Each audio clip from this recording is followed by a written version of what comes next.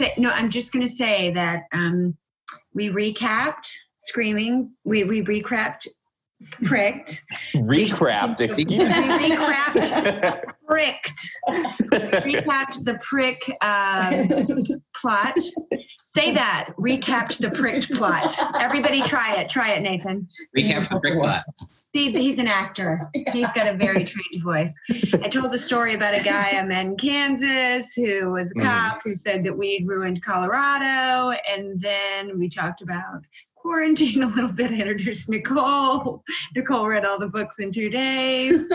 We found out that Nathan's dad taught Nicole and all of her sisters in high school. We smoked some weed. There's snacks on the table. There's a dude coming on in a few minutes to talk about plastic, not plastic. Right. And I think we are caught up. So That was pretty good, yeah. Land. Okay, now we're landing. So just for our listeners who may not have read Pricked, and for Nicole, I'll tell you that Scott wrote this whole the whole Pricked book like in grad school, right? In undergrad, actually, yeah. Undergrad. He wrote Pricked in undergrad. Isn't that badass? And then how much time before you started writing the second one? Was it just in the last couple of years? What was the divide? Yeah, so it was, the timeline was I started my sophomore year of undergrad, so when I was 19, then had finished it as my senior thesis that I turned in, and would like bring it out and like polish it and send it out some places. And then I had an agent for a while, but like kind of it was just sitting on my hard drive gathering dust. And then I sold it in January of 2018. Yeah, January 2018. I sold it. So then I was like, oh, I need to write more. And I hadn't written really any fiction. I was doing mostly like screenplays and audio drama and that sort of stuff. So I sold it in 2018. Pricked came out August 2019.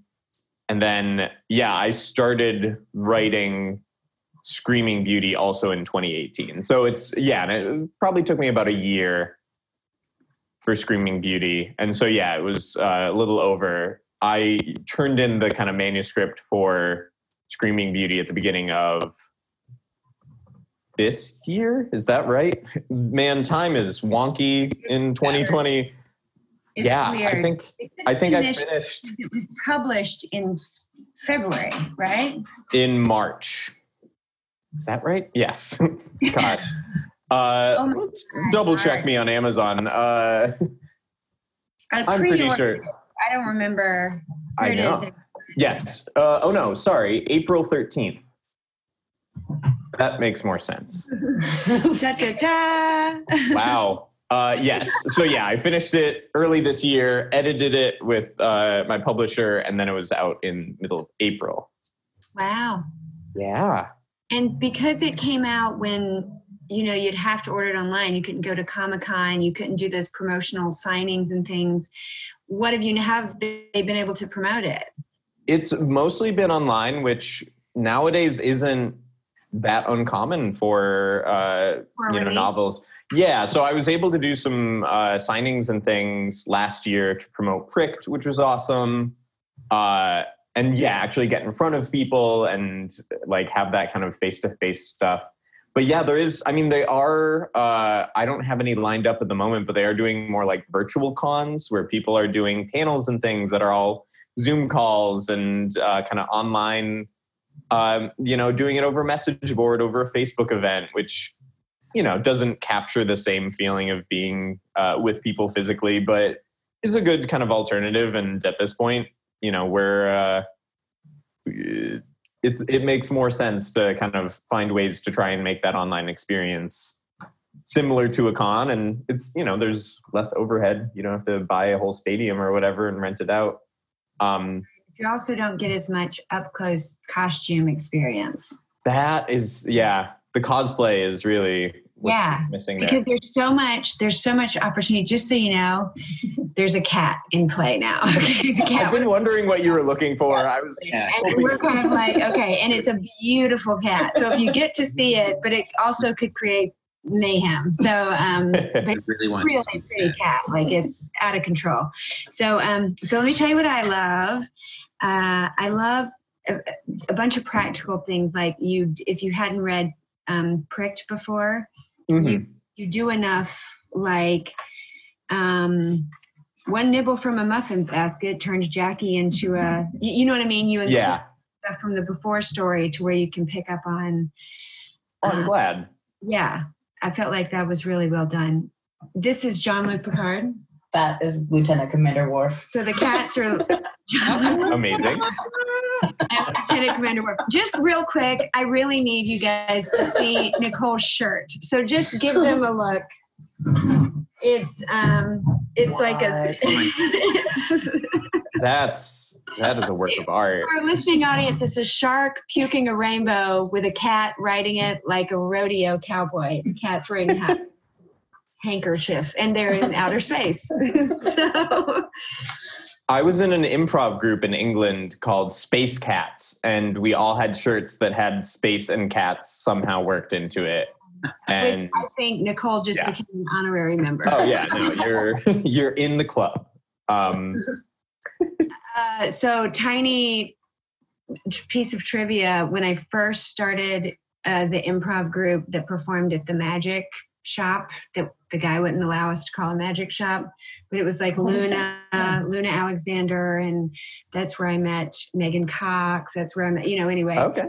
Nicole came and played music, and I had everybody make up dances to it for those auditions. She just sat on stage. I'd be like, play something, you guys make up dances, and it was fantastic. It was my first improv auditions. Okay, because I knew what I was doing, obviously.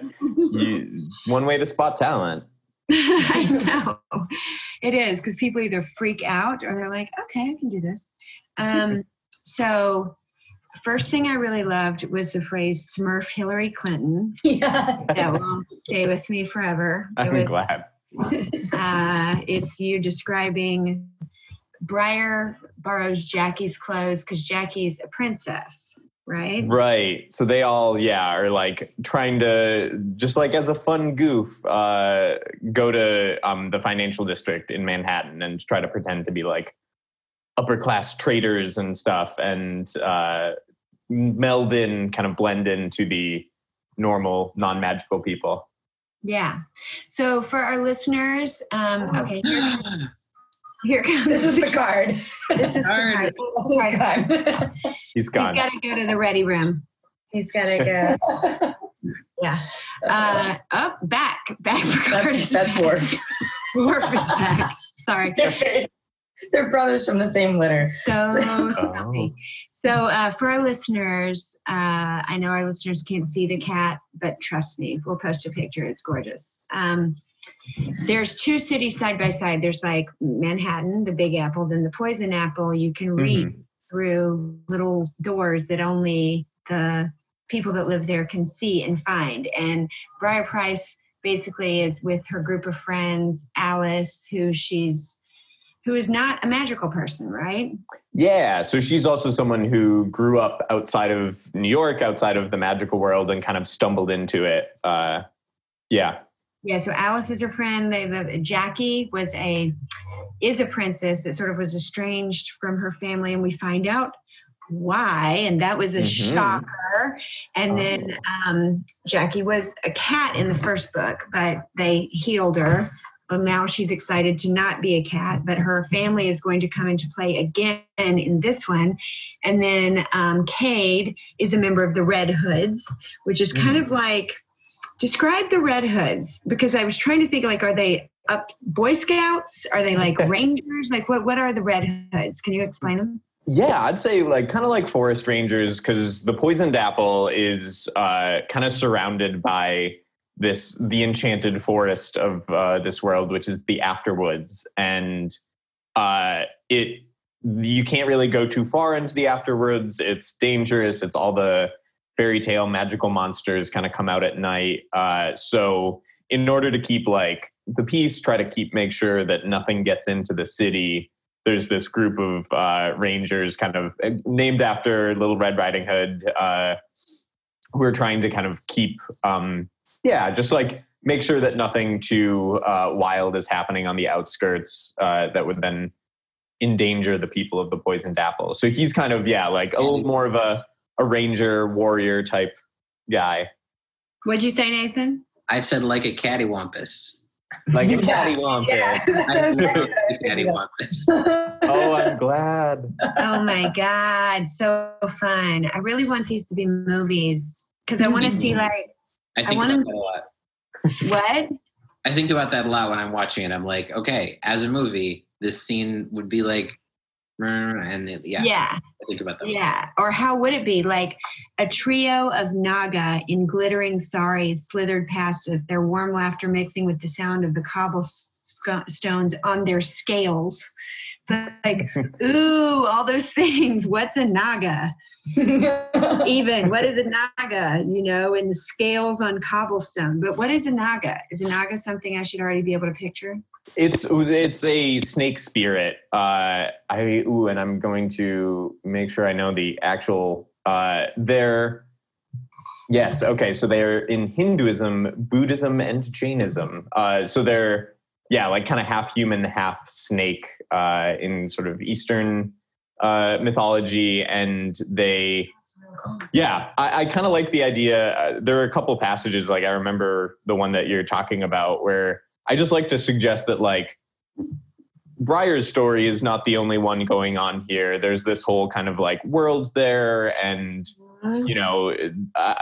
I just like, especially when I'm reading and what I tried to kind of put into these novels, is that it's like the thing that we're seeing, like if we're thinking of like a movie that if the camera tilted to the right or to the left, like you'd see a whole nother side of things. If you went down this alley, like who knows what's going on over there. There's sort of magic in the blood of this city. So you're going to see just like little snippets of like what's going on, of what this world looks like, even just day to day walking down the street. So yeah, it's and I would love to see, like, what I love about movies is they are so collaborative, and be like, what would a costume designer do with this? Of like, the cool, like, part New York City high fashion, part fairy tale, part magical melting pot kind of thing. Yeah. It would probably be a lot like Comic-Con, I think. Honestly, yeah. People would be like, oh yeah, I've been there. I know this place. This is where my friends live. Yeah. So Nathan, can you, I guess, sum up what triggers, like what is the event that triggers their second quest? Mm-hmm. So one thing I like, a little connection between the first and second book, is the first book has this framing device of a crossword puzzle, and the second book has this it's really just the bookends. It's not like mentioned in between, but in the at the beginning they're just hanging out and they're in the middle of a bar trivia thing. Yes. And then at the very end you go back to like, what was the answer to that trivia question? But in the middle of trivia, they hosted by Josephina Campbell, which I like a lot. Oh my God, that was so good. But in the middle of trivia, suddenly there are a bunch of screams, and everyone rushes out and finds out quickly over their phones, which are magic mirrors, that all of the sleeping princesses, which is a pretty common thing strewn about the poisoned apple. All of the princesses who are like in a magical sleep are screaming.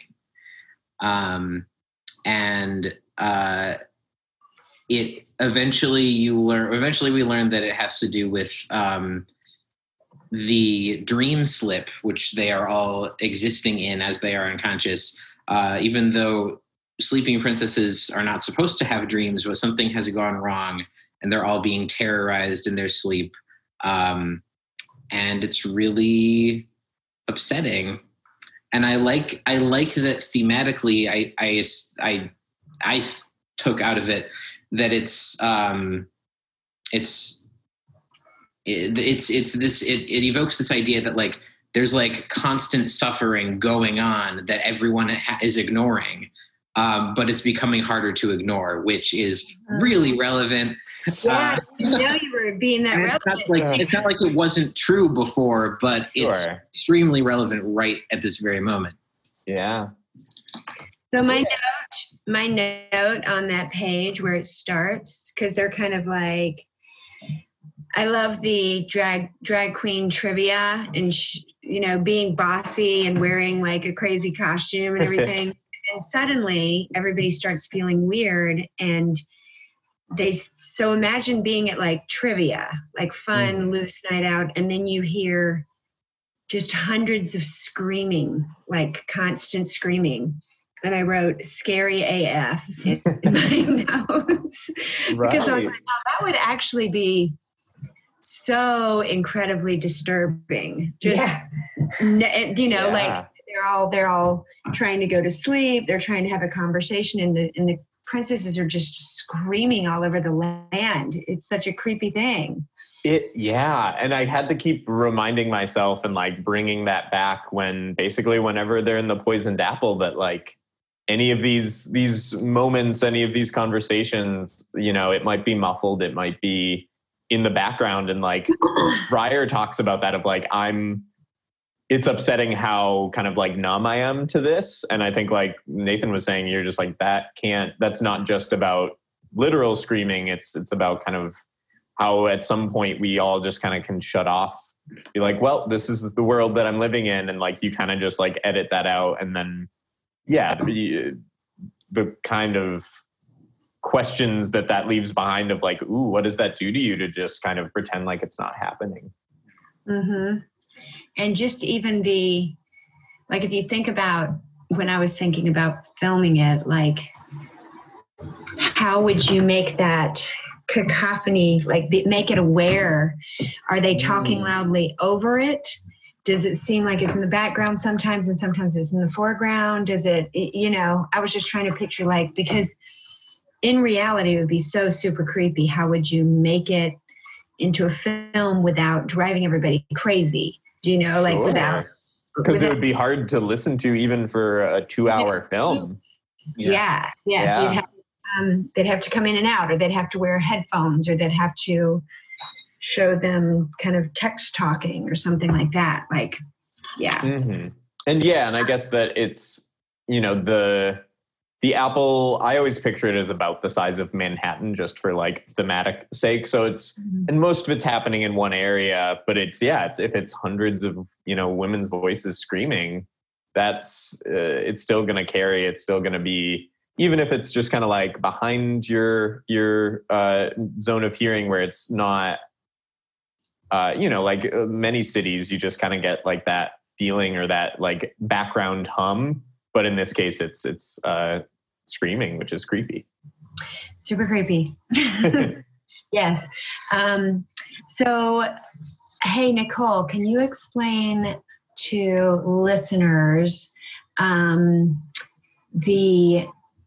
reason why princesses are asleep and why it's a strange custom? Oh, well, so they can be paired up with the person they're going to marry, but maybe that prince is only like 4 years old at the time and the princess is like 18. So she's just going to go to sleep for, I don't know, like 12 years or so until the prince is a little bit older, and then they can get, meet each other and get married. Yeah. Also creepy AF. Yeah. Right. AF. Yeah. Which is like something that, looking at so many of those stories of even like the original Sleeping Beauty, where you're like, oh, but like, she was asleep for 100 years. So everyone she knows is dead. Like some of the stories at least have like her castle is all put to sleep. So like, I guess those people she all knows and kind of go with her on this time traveling. But it is like, what is that? Whatever story of whenever it's almost always women being put into these like trances, these comas, what are the ramifications of that? And like, I was trying to figure out ways that would be something that would still continue and still be something like that would even be something people would consider in a ostensibly modern day kind of society, even if it has this kind of magical element. Yeah, I never considered when I used to read fairy tales. And so the last show that we did, 2 shows ago, we did a fairy tale called Six Swans. Have you ever heard of that fairy tale, Grimm's Fairy Tales? Yeah. And my friend, this woman wanted to do it. And now they're both up here. It's a very tenuous situation with the cats. But yes, I want one of them to come through so we can see them. They'll walk right on the laptop and turn something off. Oh yeah, that would suck. We'll be careful. So Six Swans, she's like, let's read a creepy fairy tale. Fairy tales always creep me out. And I told her this one was coming up, but pause really quick. I'm going to conjure a LaCroix. Well done. Yeah, read your dreams. Yes. Panties. That was amazing. I used an expression. This is for the fans. A lot of Easter eggs in this episode. No, Joseph Campbell's junk made me laugh really hard. Joseph Campbell's so great.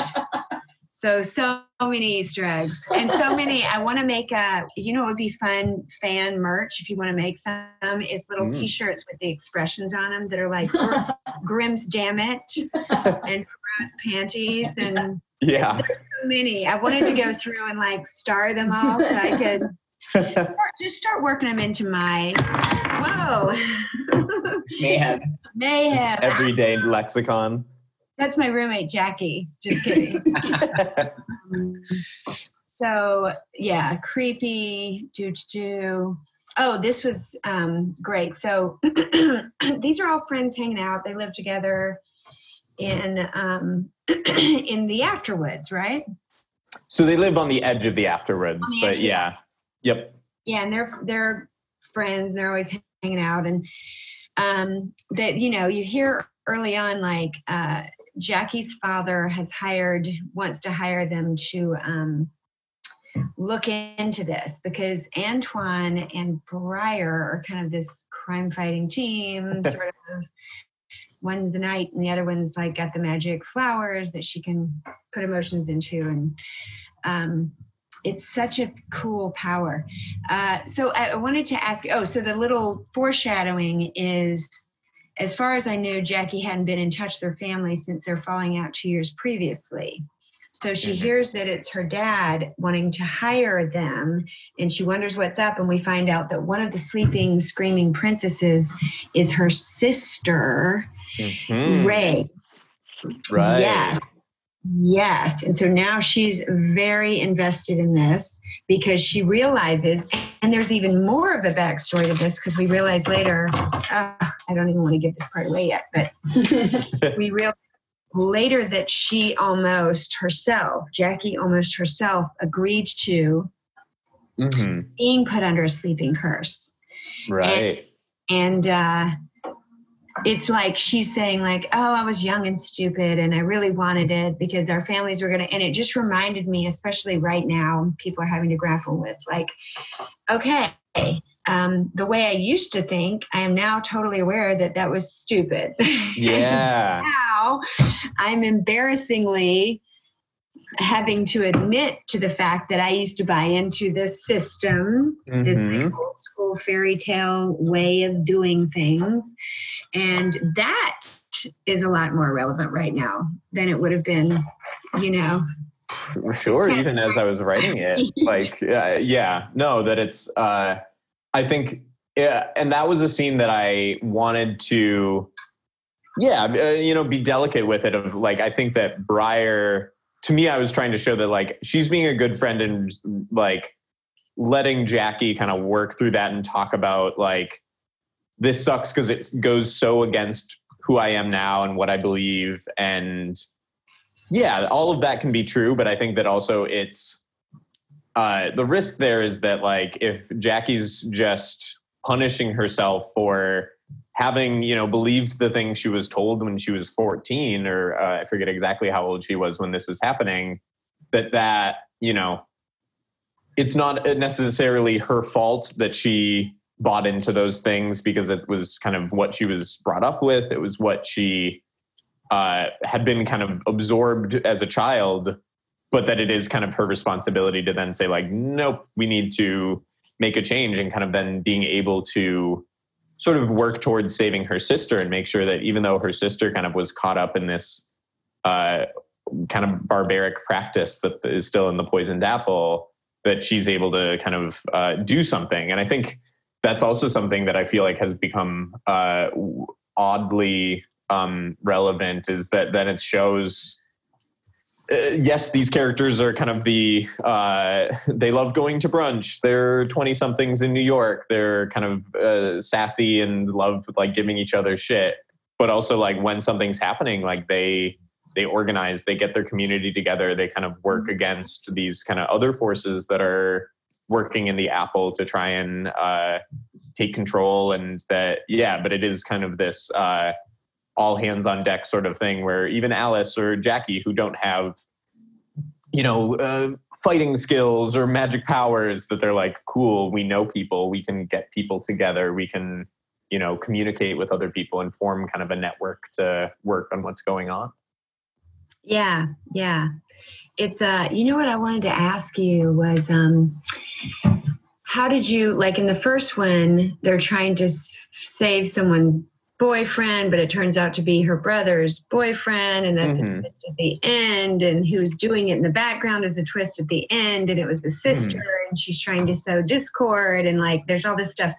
How did you decide, or how soon did you decide what the next problem to solve was going to be? Like, how did you decide it was going to be screaming and dreams and the forest, and like, how did that unfold?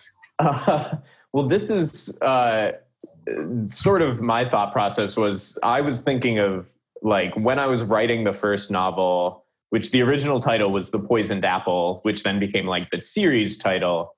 But yeah, it then Kitty. Sorry, I had to pin Nathan's video, so I, really focused on what's important. So I was honestly just thinking of other names for books in the series, and something that would work in both the magical fairy tale element and the kind of little detective sort of mystery drama sort of stuff that goes on. And so I thought of the title of Screaming Beauty, and then kind of was like, okay, now work backwards. Like, what is that? Which I'm not saying is a good way to plan a novel, but it's a way to do that. And so it just kind of, then it all came together. And so that, again, was a thought I was having in, the mid 2000s, well, late 2000s. But then it sort of like came together, and I was able to sort of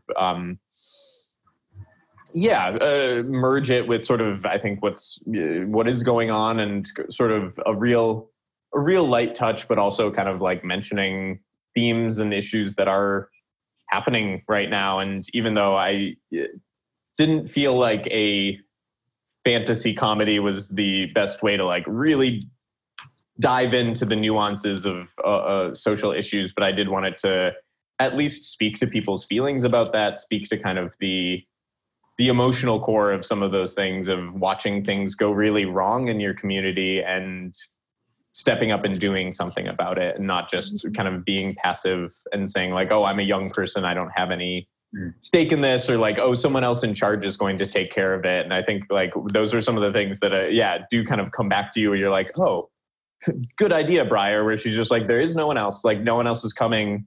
If we want heroes, we need to be them, and that is something that I hope kind of is comes through to people. And oh, Katie. Which one is that? This is Captain Jean-Luc Picard. Oh, so dignified. I know. He likes belly rubs. Got a lot of responsibility. That's impressive. A lot of cats. That is a way to lose a hand. Starship Enterprise. This one did a lot of training. Just to put this in context for the listener, I can't believe I didn't do this right away. Well, it would have skipped on the recording, but it is June 9th, 2020. We are in a global pandemic. A lot of Michiganders and Americans They're the highest employment we've had since World War II. A lot of places have been closed and people have been quarantined for 3 months. Also, in addition to that, there are riots and protests in the streets all over the country. Currently, right now, like one is starting in front of the police department on Hogback Road. And it's about protesting police violence and kind of everything. I think everything. It's a boiling point. It's supposed to be about 90 degrees today. So reading this, the last, few days, and sort of the city coming to a boiling point and people being in the streets and people getting shoved around by the white knights and all that stuff, also probably a lot more real than you thought it was. Writing it. Definitely, yeah. Yeah. So, so strange, right? So strange that. Yeah. Well, and as someone mentioned earlier, that it's not like these are new issues. It's not something that is like, I think some people it does feel like the first time they're kind of like coming into contact with some of these things, and that's good. That's not something to kind of judge or point fingers at, but I think it is like this, whatever the issue, and and also like a lot of this, I was writing it last year, and things in the headlines about like Me Too, and just how that again, these systems are built on kind of pushing people, marginalized communities, groups into boxes, into oppression. And that, even something that is fantastical and kind of outside of the norm of possibility, like putting women under sleeping curses, does feel like a symbol, something that it is, I hope, clear in the novel that like we can't just let that slide. We can't just say, well, like that's the way we've always done it. And I wrote this novel because I love fairy tales, but also just like really deconstructing that and thinking about what the themes or the messages being communicated are. Hello. Hey, Rye, let me know when you can hear. I can't hear you yet. Can you hear me now? Yes. Yay! Hey, what's up? Where are you? Are you in Maine? I am in Maine. Okay. Well, I'm Shelly. I'm the one that's been talking to you. This is Nicole. That's Nathan. And then this is the author of the book that we're reading, Scott Mooney. Hello. Hi there. Everybody hold up your book. We're reading. I don't know that I have one within Beauty. Scott, I do that same stuff all of the time. Like, yes, I totally get it. Congratulations on the book. Thank you. Thank you very much. So Rye, I've been doing Reads and Weeds for a little over 2 years. We've done about 50 episodes, and 42 of them have actually become recordings that I could put into podcasts because I screwed up sound on some of them. But we read books and talk about weed stuff.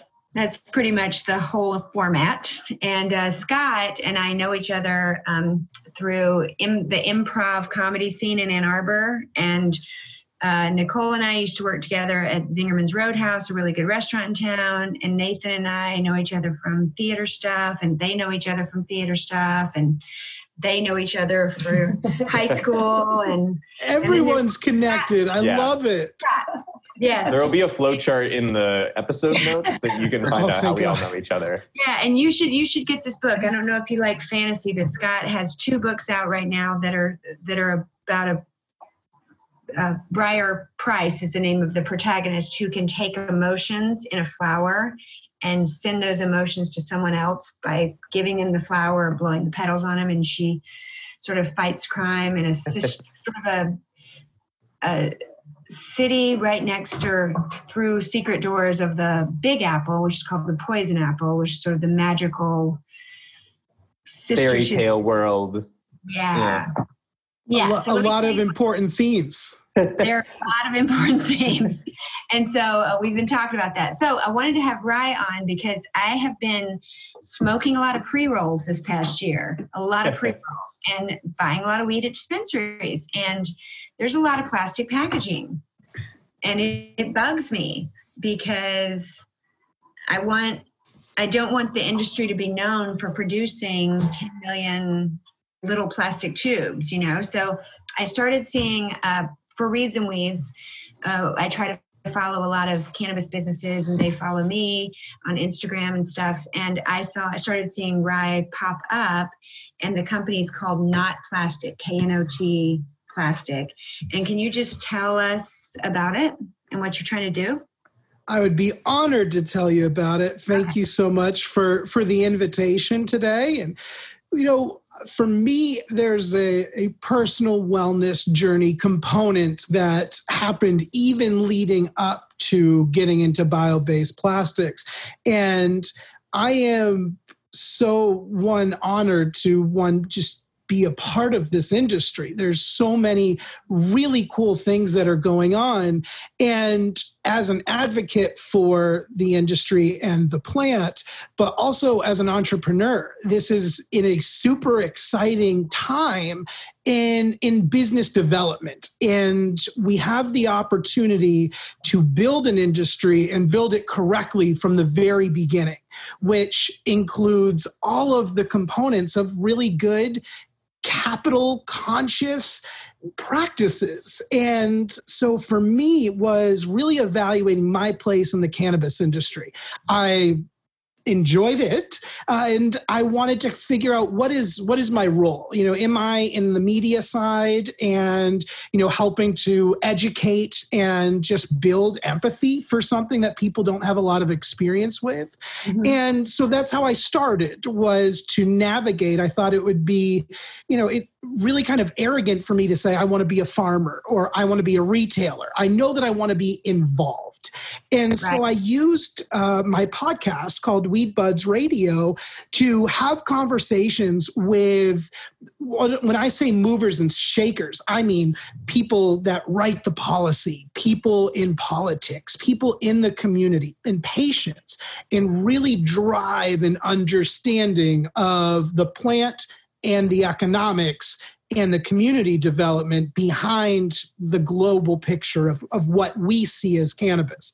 And doing that, I realized that like any industry, there's a fair amount of hypocrisy in cannabis, but what a unique opportunity we have. Most industries are dealing with a lot of things right now, and they are trying to play catch up on decades of injustice, of what I want to say is uncreative problem solving. Plants were one of the original forms of plastics.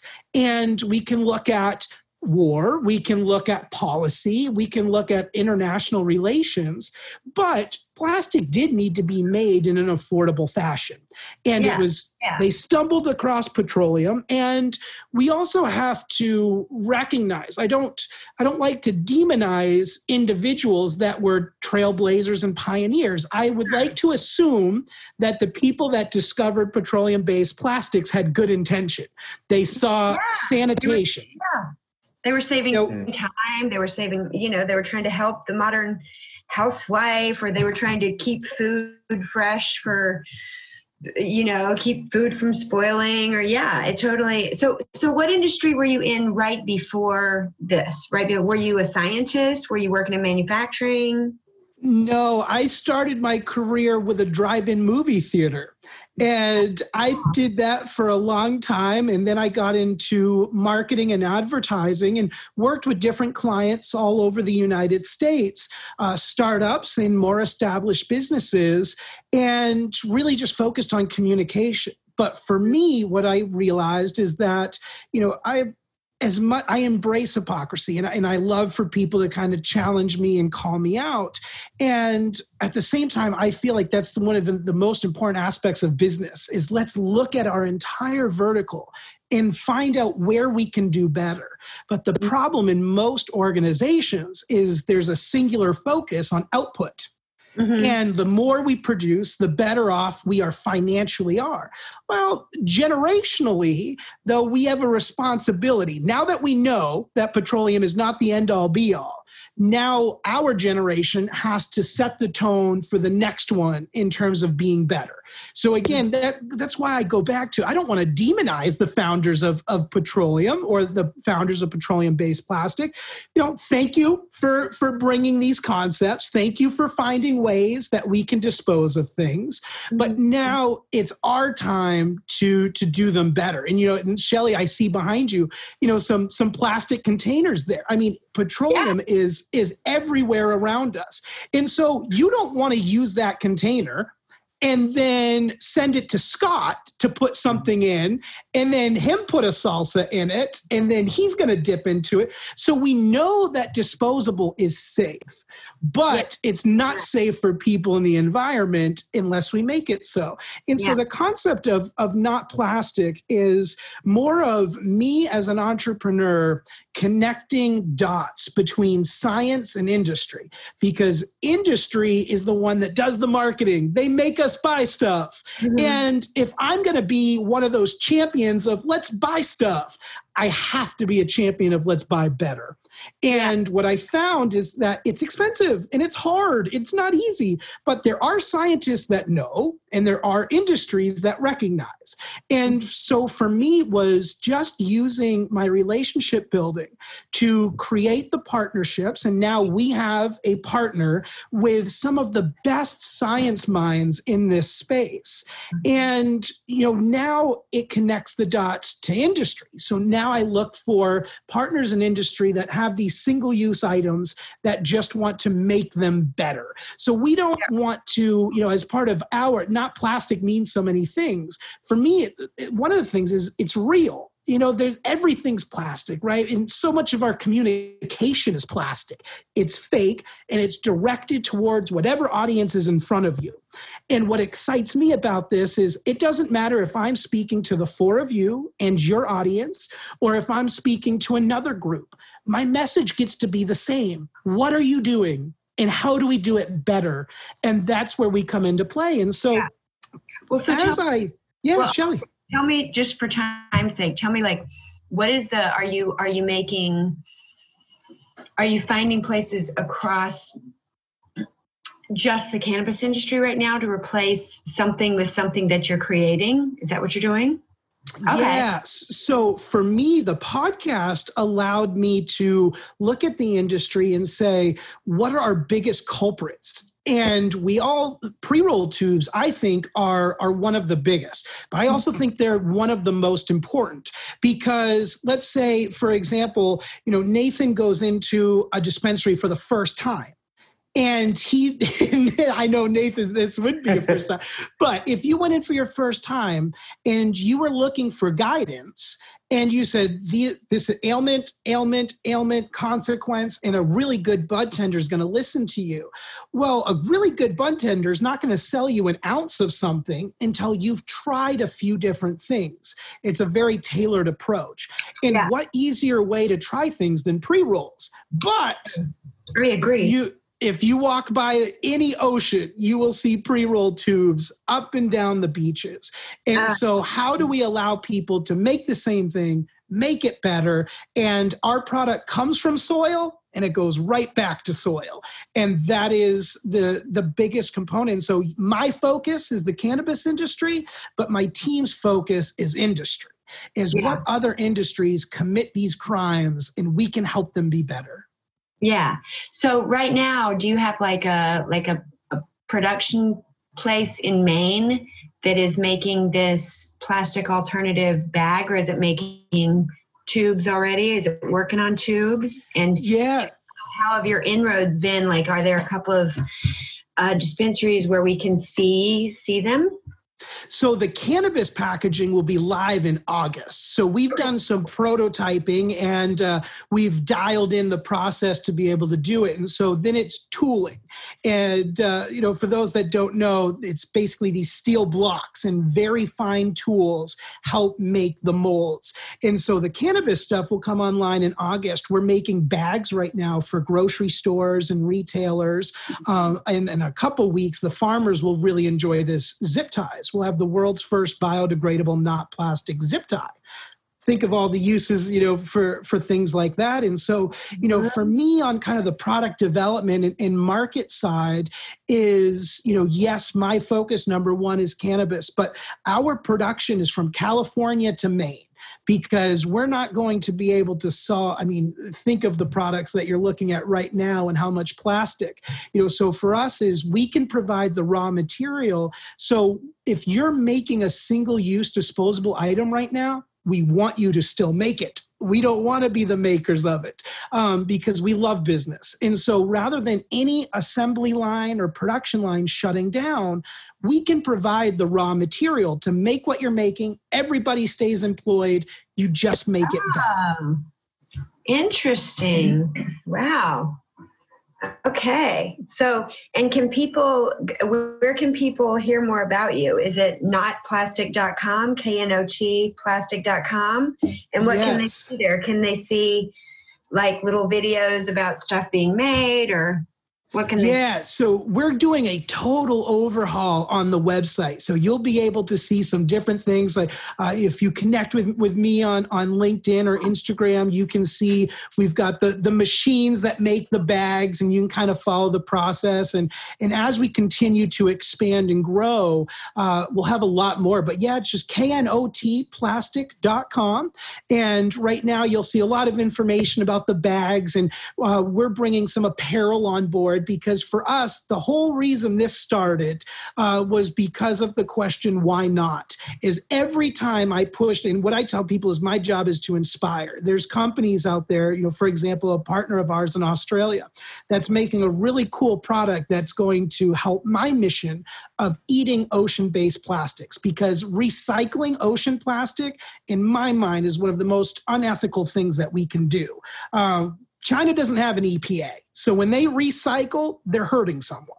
And we, as the United States, have been okay with that. We've allowed for that to happen. Well, once it goes to China, we don't care. That there's still children over there breathing in this air. It's not okay. And so can we develop enzymes to eat the plastic from the ocean so we don't have to have those fumes coming back into children's lungs? And so, that for me, it's about the community behind this. So you can see our mission statement there.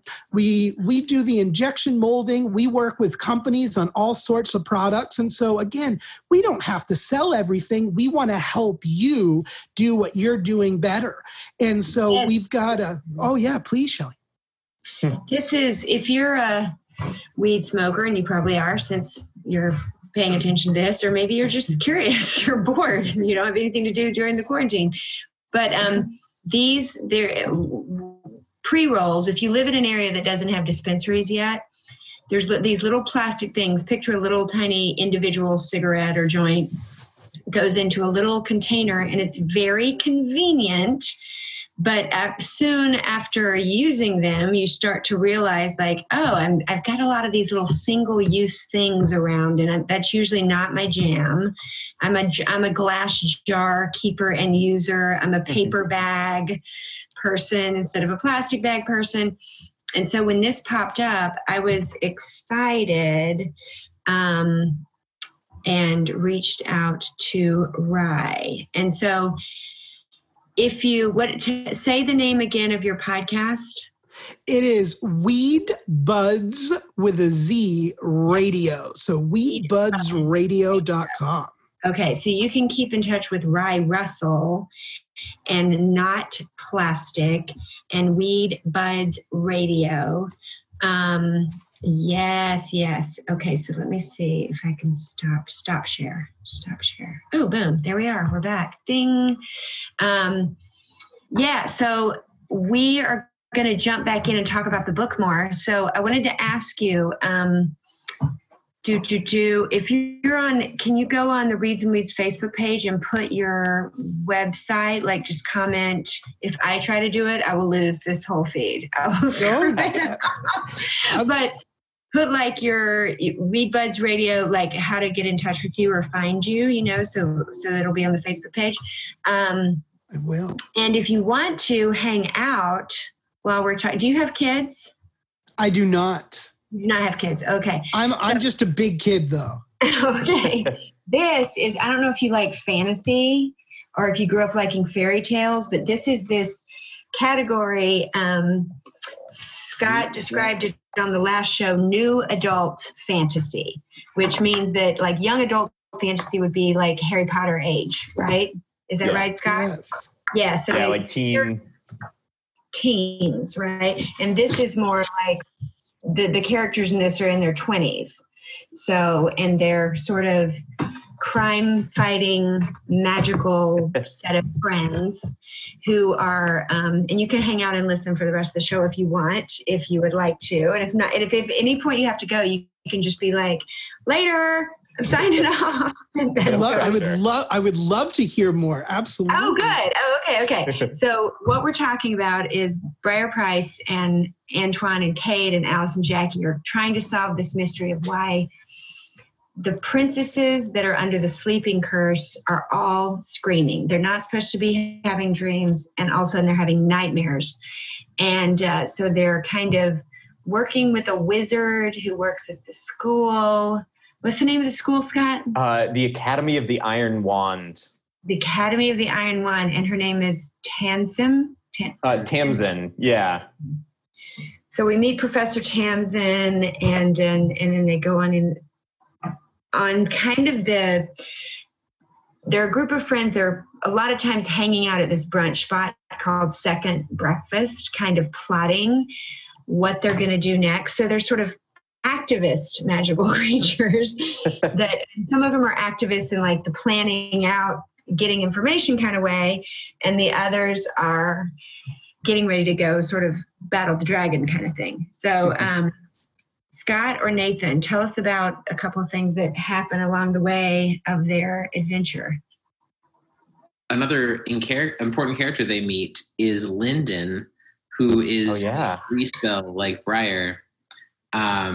Meaning that his magic does not come from the academy. It's sort of like, well, we're not sure where it comes from, but then later we learn more about that. But he has sort of powers that have an unknown origin, and he's learning about them kind of like Briar was learning about her powers last book. And his powers involve dreams. And Scott, you can tell more about how that works. So that was kind of it was interesting because that was something I didn't do as much in the first book, like kind of this interesting stylistic sort of thing where we go into different characters' dreams. Lyndon's power then kind of like somehow interacts with Briar's power, and they're drawn into, when they go to sleep, they like enter the dreams of people around them. And so that kind of allowed me to do some things that were a little more experimental and different. And there's giant robots. There's, kind of more, a little more abstract in some of those scenes and sequences where it's trying to evoke a sort of dreamlike feel. But yeah, that Lyndon's power then kind of like becomes a big part because they're trying to get in touch with or figure out what is going on in this kind of like dream realm, the dream slip that is causing kind of the chaos in the real world and what's happening to these princesses. And they're able to kind of like sort of peek into what's going on, but not be able to figure it out until they kind of go through things in the real world. And they have to kind of, I guess the next thing is this journey into the afterwoods, into this enchanted forest, and trying to go kind of further than anyone's gone before into that kind of monstrous world, where they, of course, meet the Cattywampus, which seems like a fan favorite for this group. It is. Well, it's a great word, first of all. Cattywampus is a solid word, of course. A real good word. And also trying to picture what a cattywampus, because there's arms and legs everywhere, and it's sort of like a big rolling cat that's huge, right? Is that what Yeah, more or less. It's kind of like cat meets caterpillar, but like not. I don't think it's like symmetrical, sort of like how we would expect things to evolve in the real world. But sort Sure. of, yeah, just this like ball of claws and fur, and 100% inspired by my cat attacking me while I'm trying to write. So, yeah, just kind of like I wasn't sure either because like like we were talking about like the kind of gap between me writing these books of I did want there to just be some like fun magical adventure like between all the like deep emotional talks and the like chaotic stuff going on in their world to also just like have them run into monsters and fight them and that be kind of like exciting and fun and some action sequences but also kind of strung together along this quest that kind of had a big stakes attached to it. But yeah, the cattywampus was one of the more fun things to write of just I think because I'm drawing from so many different like fairy tales and mythologies and things to then also just do some of my own stuff and be like, this is a fun idea and a fun word and I'm just gonna go with it. It was a lot of fun to write. There's endless. It's great. It's so great because once you buy into the fact that people can have random powers, then you can just kind of assign things like, oh, free spells means this. It just means that. And then were you going into the book, did you already know that the free spells were going to be connected to like the life tree or whatever it was? Sure. That their kind of role had more to do with the creation of the poisoned apple and this whole magical world. That had always kind of, even in writing book one, like the general idea was there. I think I definitely worked out a lot of the specifics as I was writing, and I kind of knew that this kind of new force in the poisoned apple, the fata, the kind of these creatures that are sort of the creators of the poisoned apple would come into play and be connected to Briar's powers. I'm so excited by this cat.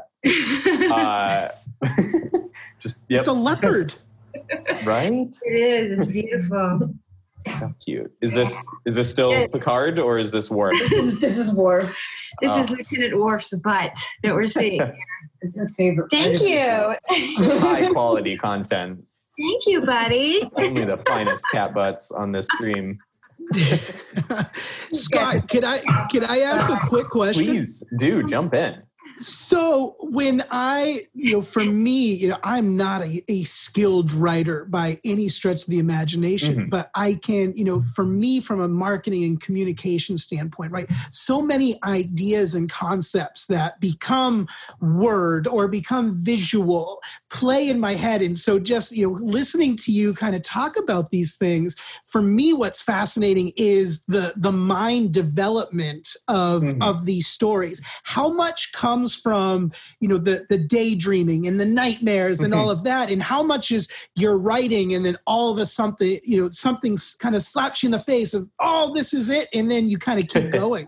What do you mind, just because it's so fascinating to me, that process? Yeah, and I'd say it's definitely a mix, and there's the things that kind of will come to you out of the blue when you are like grocery shopping or in the shower and you're just like, oh, of course, so-and-so is this person's father. I knew it all along. And like, that can be, I think there are times where you really have to like work at it and you put into like, okay, I'm building this step by step, brick by brick, like, oh, that doesn't work. I'm going to cross it out and start over. And there's that much more, I know that's, I guess, not neurologically true, but the whole like left brain, right brain thing. But like, so some things are very much in what we categorize as like left brain, organizational, the logical stuff of it. And then there is the stuff that is just like subconscious. Some part of your brain is working on it as you're doing something else. And then it just kind of hits you, which is super fun and also so frustrating because sometimes you need that one extra piece and you're like, I know this isn't completely working. What's missing? And sometimes you can like do all the work and like think as hard as you can and not come up with it. And then other times it's just like, oh, it just kind of like appears. And so, yeah, I don't know that. So I'm working on my third novel now. I don't know that I have like this is my process. This is the like step by steps that I follow to always have knock it out of the park and make something a success. It's like that. I think, at least for me as a creative person, like you kind of have to do whatever works for this project, and you kind of relearn and figure out new stuff every time. And it's, one thing I always like, I get it why people are so drawn to it, of people being like, oh, so like, how do you write? Like, what are the steps? And it's like, you can't, for me at least, I could never take someone else's like, oh, I wake up at 5:30 and I write, 30 pages and then I do this. And it's like, you can, if that works for you, that's awesome. But I do think so much of being a creative person is figuring out that for yourself and what works for your brain and what kind of puts you into that state of flow, of excitement, of kind of getting you into what you're working on. So does that answer some of that question a little? Absolutely. No, I love it. And I have just one more, and I'm sorry, this is so exciting to me. When I'm thinking, I'm picturing Scott in this, like cave of thought. But have you noticed, for example, like, let's say, your mind, you're in one of those kind of, I call them thinking states, right? Where like you might be present in the world, but you're absent from this world. Have you noticed, so like, for example, like your mind sober versus your mind utilizing cannabis, for example, do you unlock things within characters that you may not have even realized? I think like there is that state of whatever your altered consciousness is, whether that's, substances, meditation is something I definitely use. I would say that like it is just about firing different parts of your brain and thinking about things. And like, I would say that sometimes you just like different parts of your brain are active at the same time or connected in different ways, that I do think that you can kind of make ideas or connections that you wouldn't have normally made. And that can be, very helpful. I will say I'm not very productive if I've had some weed. It's definitely a thinking state for me rather than I'm going to sit down and write. I think that it's because you're so kind of free associative sometimes when it's, you're just kind of making those connections and not necessarily following through always. And like, you can kind of go off on tangents, which can be very fun, not always productive, but yeah. Right. So Nathan, say whatever you're going to say, and then tell us about Baron. Is it Landgraves?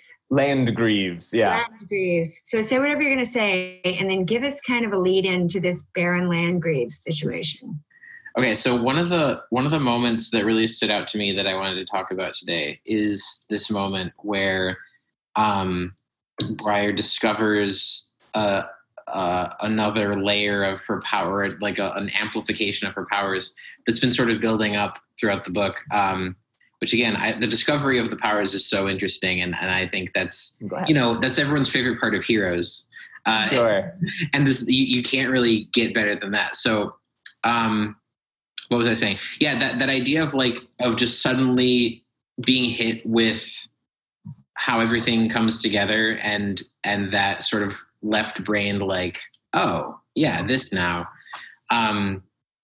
I think you described that really well in this moment where suddenly Briar knows exactly what to do, and she summons all of these rose petals from her garden far, far away, and which is something she's never done before. But that's totally a cool, dope thing that this power could manifest as.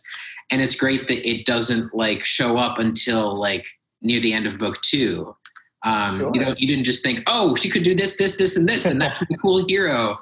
Yeah. And I love that moment. It was really cool. And is it where she's trying to get past the guard? What she's it's sort of like the point where all is lost, and they've caught her, and like they're gonna lock her up and everything, and they didn't manage to get everyone out. And so she summons this huge swarm of petals that goes across the whole castle. And for a minute, it's like, well, what did it do? And I was thinking, like, did she just like change everyone's feelings in the city? That, because again, that gets to this weird, like, how ethical is that? But what she did was she woke up all the sleeping princesses, and that leads to them beating Baron Landgreaves because the princesses have super strength, which I know we need to talk about Baron Landgreaves, but why did you decide to give the princesses super strength?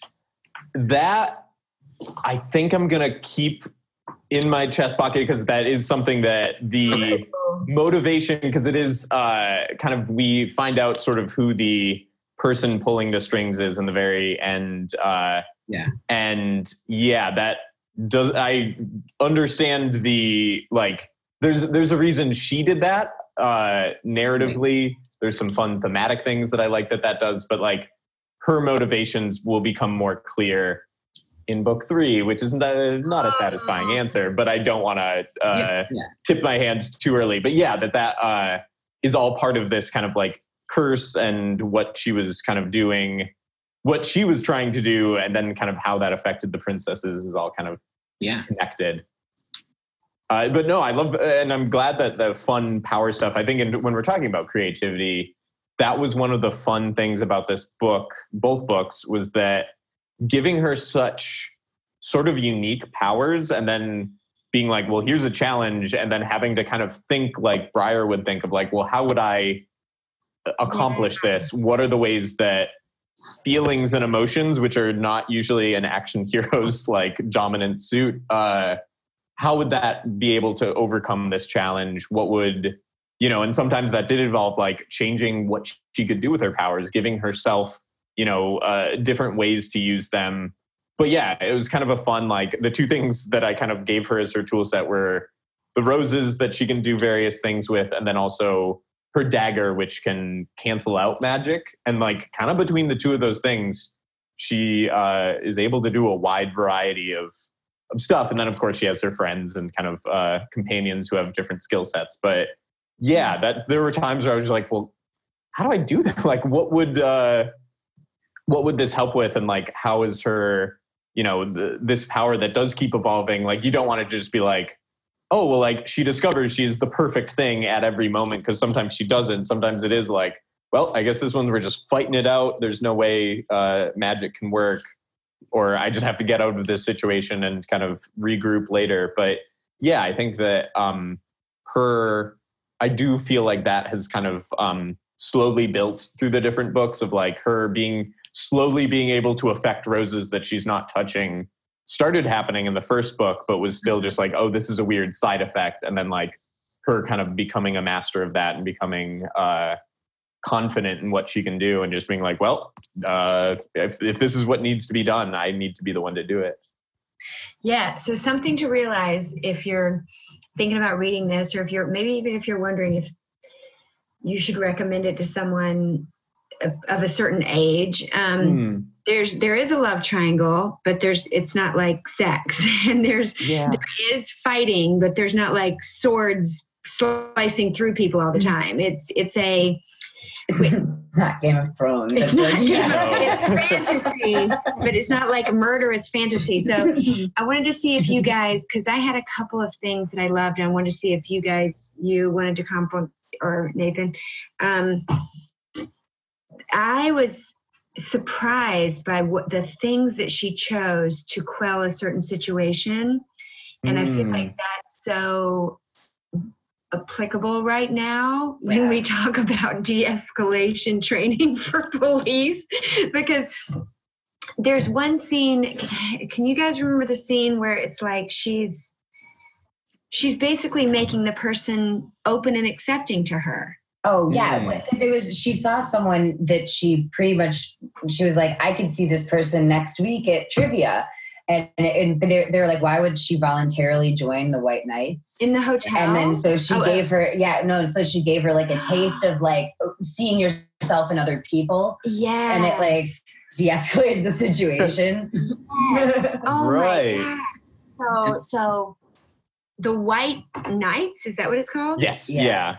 White Knights are this suddenly like, we're going to take care of this screaming princess problem. They're like the SWAT team. It's like they're the SWAT team. Yeah. They're like the SWAT team. And some people are like, oh, thank you. Like they're buying into it. And other people are like, no, that is fucked up. And so there's a leader. Okay. Tell us about Baron Landgreaves now, Nathan. Yeah, he's a good old family values Republican politician. Yeah, You're not wrong. His like, you know, police force is the white knights, and he's very much like, yep, these poor, frail, weak women need protection from us strong men. And I don't necessarily think he's a Trump like figure. Stand-in.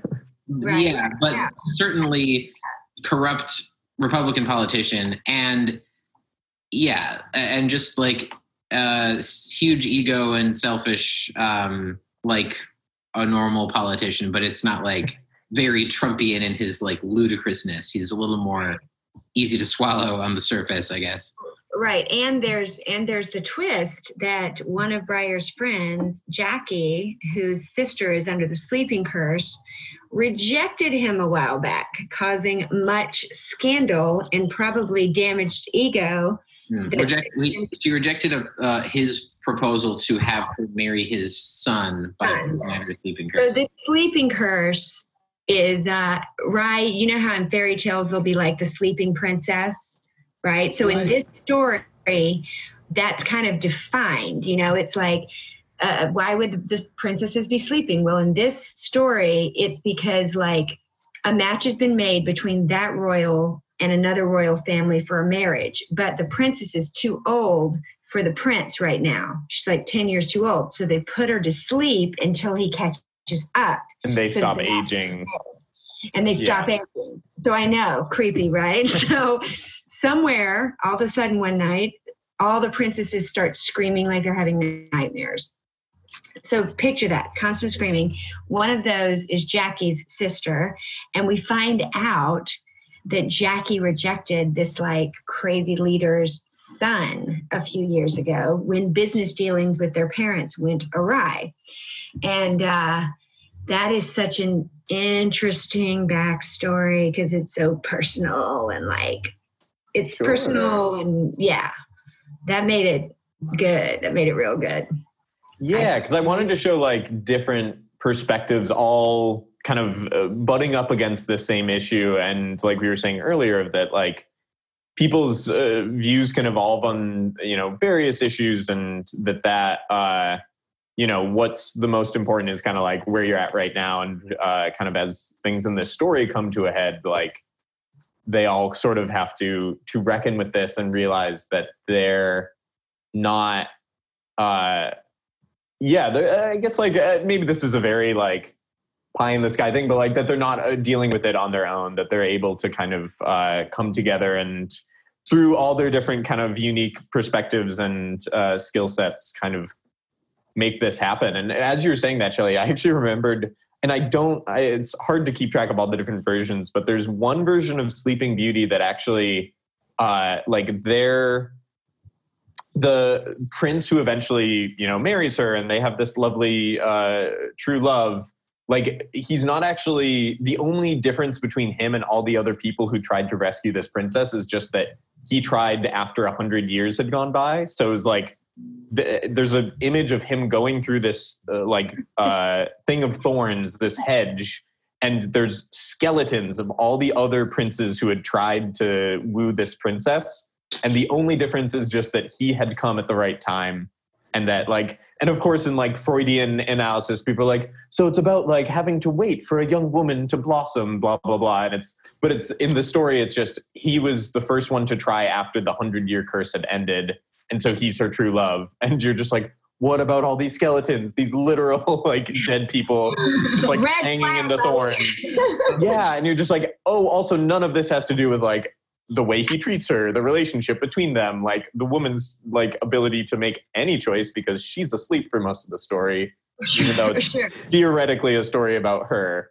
Oh, cat problems. The cat just reached over my keyboard like, podcast over. So basically, if you're not willing to sleep for 10 years, you don't love me enough. Right? It's guys, I think some fairy tales might have some problems in them. Starting to come to that conclusion. So that Six Swan story, when we talked about that, we're like, so this king's first wife hates his second wife so much that she moves all of the kids out into the woods. One of the kids, all of her brothers get turned into swans. She lives in a tree naked for like 8 years. She doesn't say anything. And then she meets another king. And then I'm like, wait a minute. So this king goes out into the woods, comes back with a naked mute girl, and nobody has any questions.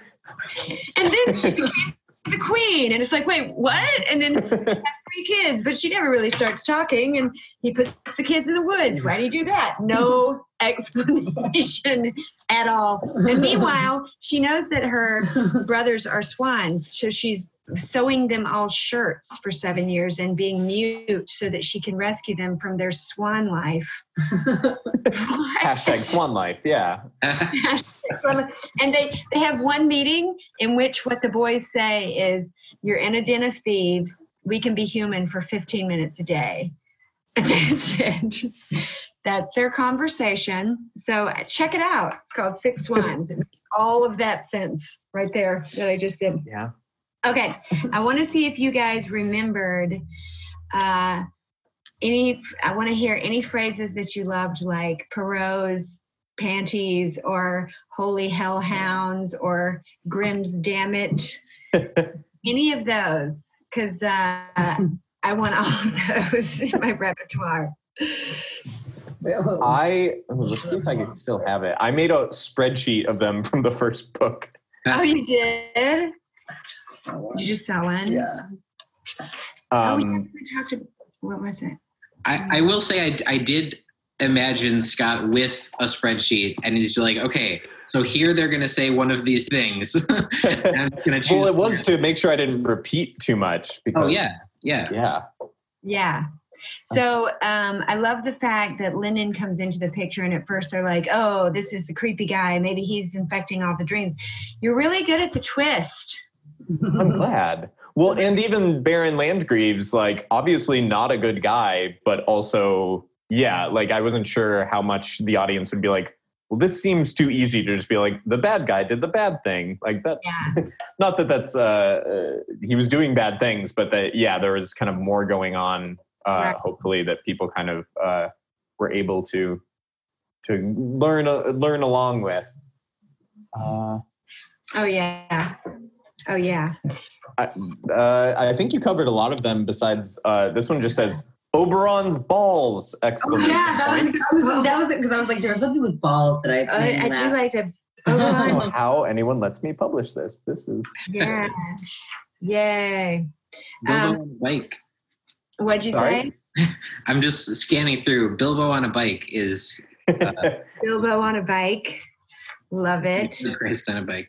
I love the Tamsin character because you can just picture immediately. In every story, you need that old person working in a lab. Like Yep. you can just go call on, and they'll immediately jump in, and then that person Tamsin even has sort of the conflict of like, am I here to do science or am I here to help save the princesses? And that was interesting too. That was a moment too that I think was one that I wasn't like, oh, I'm going to plan ahead. And this is like about the character arc that I've planned from the beginning. But it just like in that moment, it was realizing like, oh, all these characters have come together, but their motivations are not 100% the same or clear. And so having her, she makes the right decision. She's like, oh, right. Okay. Like if what I'm doing can actually help, I need to like sacrifice what could be, magical knowledge and advancement of kind of their version of science.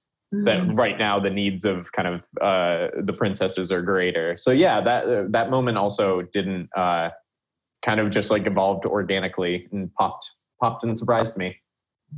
So couple more spoilers.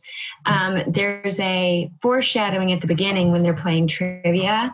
They're trying to remember what happened in this adventure or story. And one of them's like, oh, Grav, remember is it Grav or Grav? Great question. I think Grav, but Grav. Yeah, I didn't necessarily decide. So Grav is like a warrior huntress that they grew up reading about. Mm-hmm. And then they kind of go through a world slip. The wizards developed this sort of honing device for the dream world. It's like a hat, right? That just Yeah. flip or something. Yes, yeah, that's figuring out where this disturbance, where the thing that's causing the problems with the princesses is coming from. It's so cool to be able to just like you set up the world, I think, so well that you just accept like, oh, okay, it's like a rune type hat that tunes into yeah. Yeah, when you say it outside of context, it sounds just wild. Sure. But no, I'm glad you just went with it.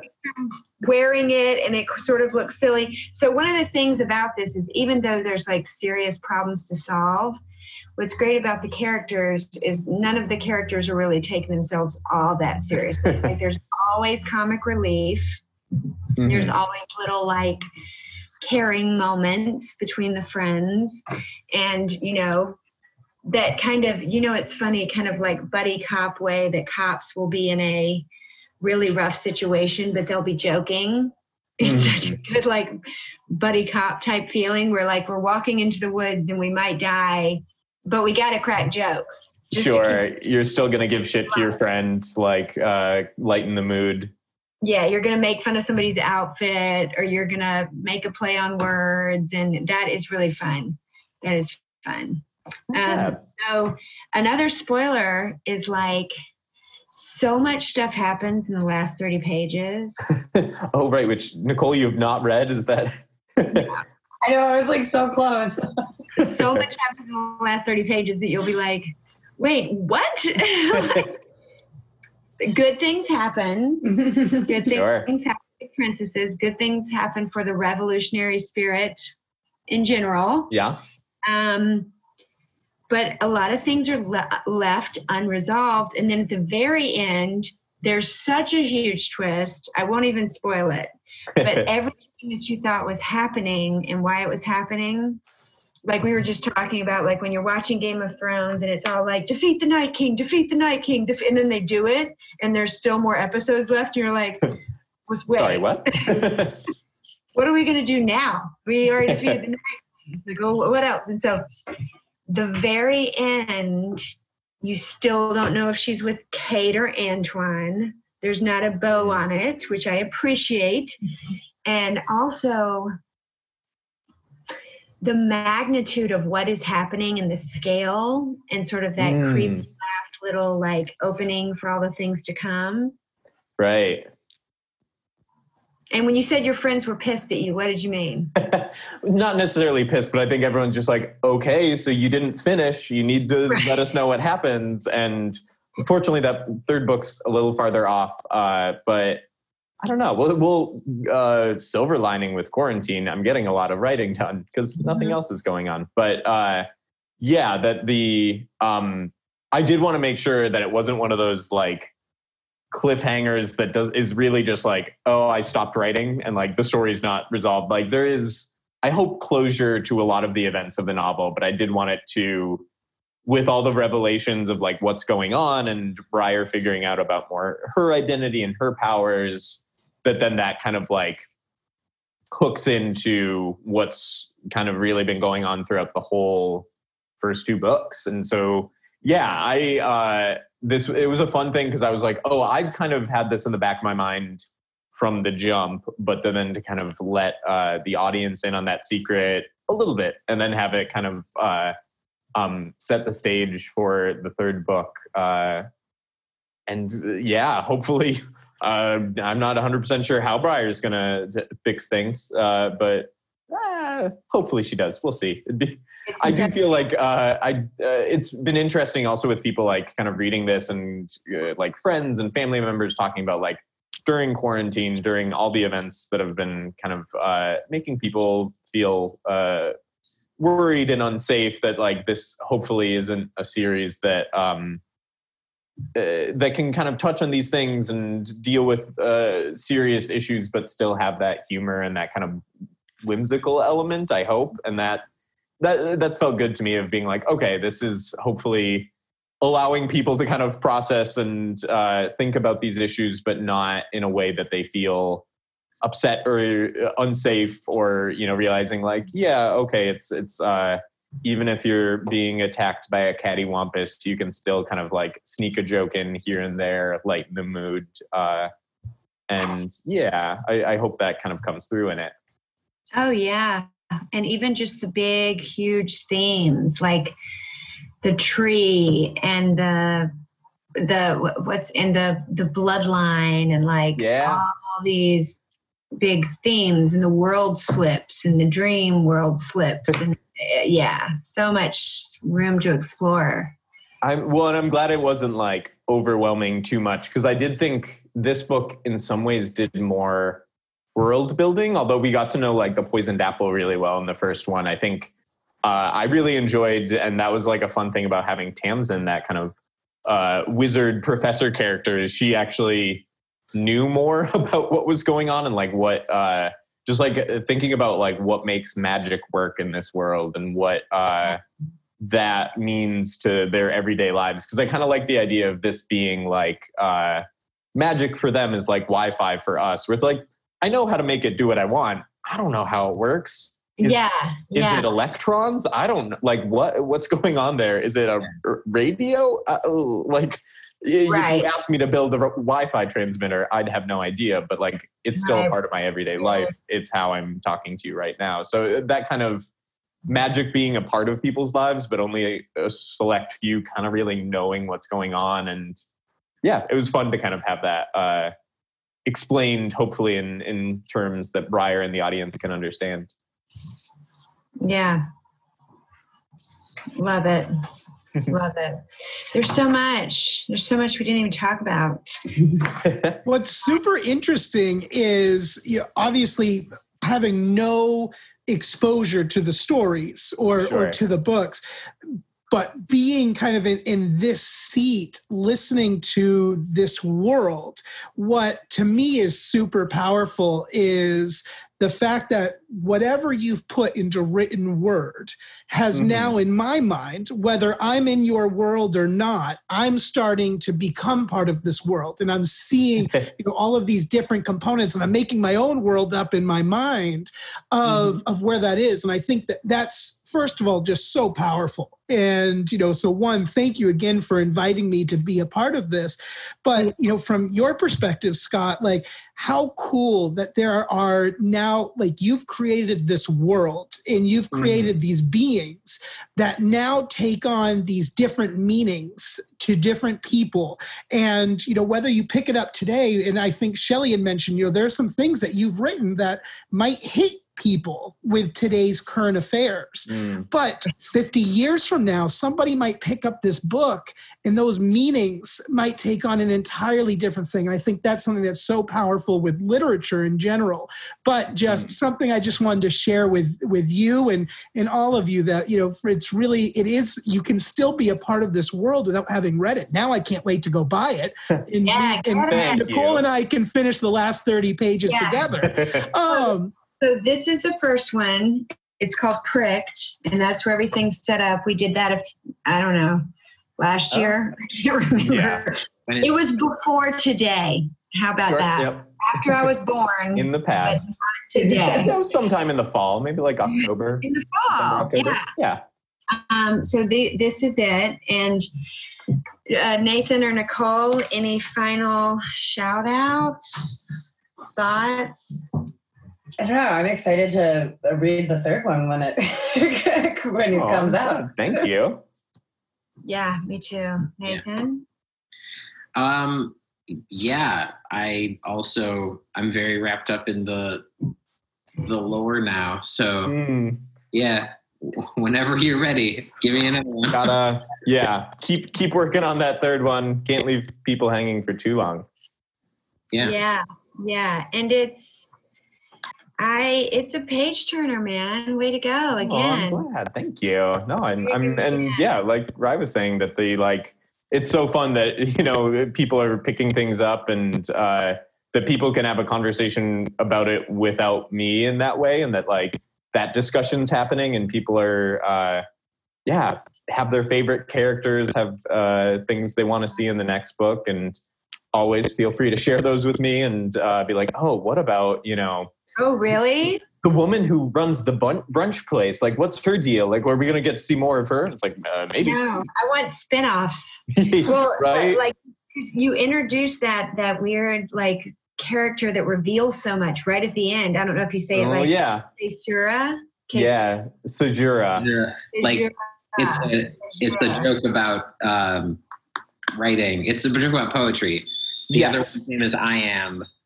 No, I got that. Yeah. I got that. Of course. I was all about that. I was like, oh, what? I am. Yeah, anyone who's had like any Shakespeare, like high school read Romeo and Juliet, I hope picked up on that.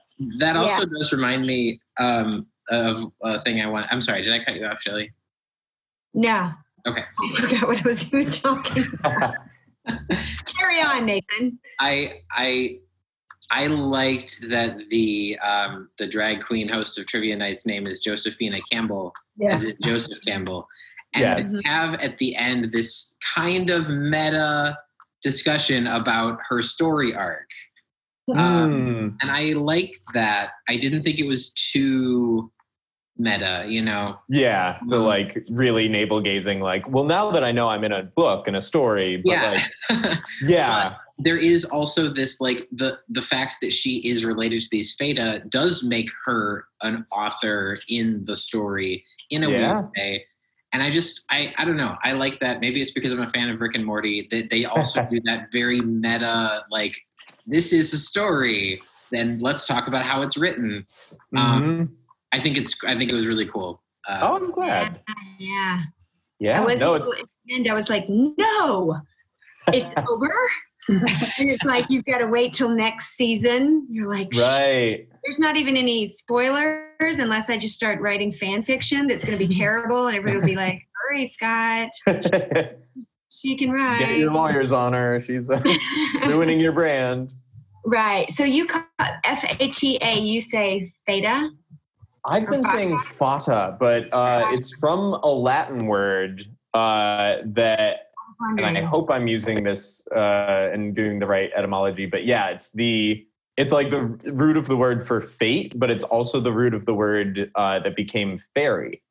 So like the origin of fairy tales goes through this word. So yeah, a little nerdy side note for you to, but yeah, that they're kind of that connection to both fate and fairy tales just like fit really well. I do not know how you're supposed to pronounce it, but yeah, I think fata is what it was in my head. Yeah, if and I'm always a fan of anything that's got like tree-like people in it. Love it. And the couple, the barbarian couple, just the whole thing. The whole, I want to hang out with them. I'm like, they seem like a good hang. An Airbnb, and I want to hang out with them. That should be your like self-insert fan fiction is like Ellie goes to the cabin in the woods. They like axe throwing in the woods is an activity you can do. Of course they do. They started log rolling. They started it. It was there a long time ago. Well, shoot, you guys, it's been 2 hours. We've been talking about Scott Mooney's Screaming Beauty, and about Not Plastic, and about the state of affairs of the world and all of that. I'm really glad you guys are all well. I'm really happy that you joined me. And if you are listening to this in the future, I hope you're safe and happy and reading a lot, and get at me. You know, it's really fun because I just realized having Rye on here, we've had people on here from South Carolina and Maine and Michigan and Chicago and Argentina and Iraq and, you know, and for some reason there's this group of people in Spain that listen. I don't know who you are, but if you could contact me, I keep seeing this stuff pop up. And so if you're in Topeka, those people, whoever you are, I'd like to talk to you. For real, if you hear this and you're listening in a state that's not Michigan, or I don't just know you from, you know, the cannabis scene here in Michigan, I do want, to talk to people from every single state about the state of affairs, or every single country about the state of affairs with cannabis and criminal justice, and also about what you're reading. And that's just really fun for me. And if you're a writer and you want to, whatever you want to, I was on a show last night called Medical Mondays. It's like a cannabis strain type show, but we talk about all kinds of cannabis laws, and those guys are artists, and we're going to do lyrics from their new album. We're going to talk about lyrics from the new album. So that's Cool. fun. So, and Nathan, if you've got any little scripts you want to do, Yeah. Has he got one like right there? Oh, I thought you were giving it here. No. I haven't been thinking about that, but I will think about that. You should. It's always fun. We've done, Scott, I don't know if you've known this, but we've done Hamlet. Oh, I think I saw that you were doing it, but I didn't catch the Yeah. actual. And Go back Dog and listen. Dogs. Seed Gone. And did we Mhm. do one Oh, more? yeah, the whale was the The last whale. thing. That was like the last thing I did before. Yes. Yeah. It was that Sunday. We were all together, and then I went to the Bernie rally. Like, we were all together in the morning, thousands of people at the Bernie rally, and then I went back to that house tonight, that late at night for the concert, and then it was over. It was like I remember socializing. that COVID was like a thing, but it wasn't like the thing. It was over there. Yeah. Right. Yeah. And so I remember my friend was like, "Are you coming to the Bernie rally?" And I'm like, "I'm just a little nervous about like coronavirus." And she was like, "That's ridiculous." Yeah. Yeah. Yeah, we were such a beautiful day. We're all hanging out together. No worries, no worries. It was, yeah. Yeah. Who could The see before times. the before times. Well, Yeah. thanks so much. This has been Reads and Weeds, and thank you all for coming and listening. And Thank you for having us. yeah, you're welcome, and we'll see you next time. Bye. Bye. Bye. Jean-Luc Picard and Lieutenant Worf, the cat's name. Okay, bye. Bye. Thank you.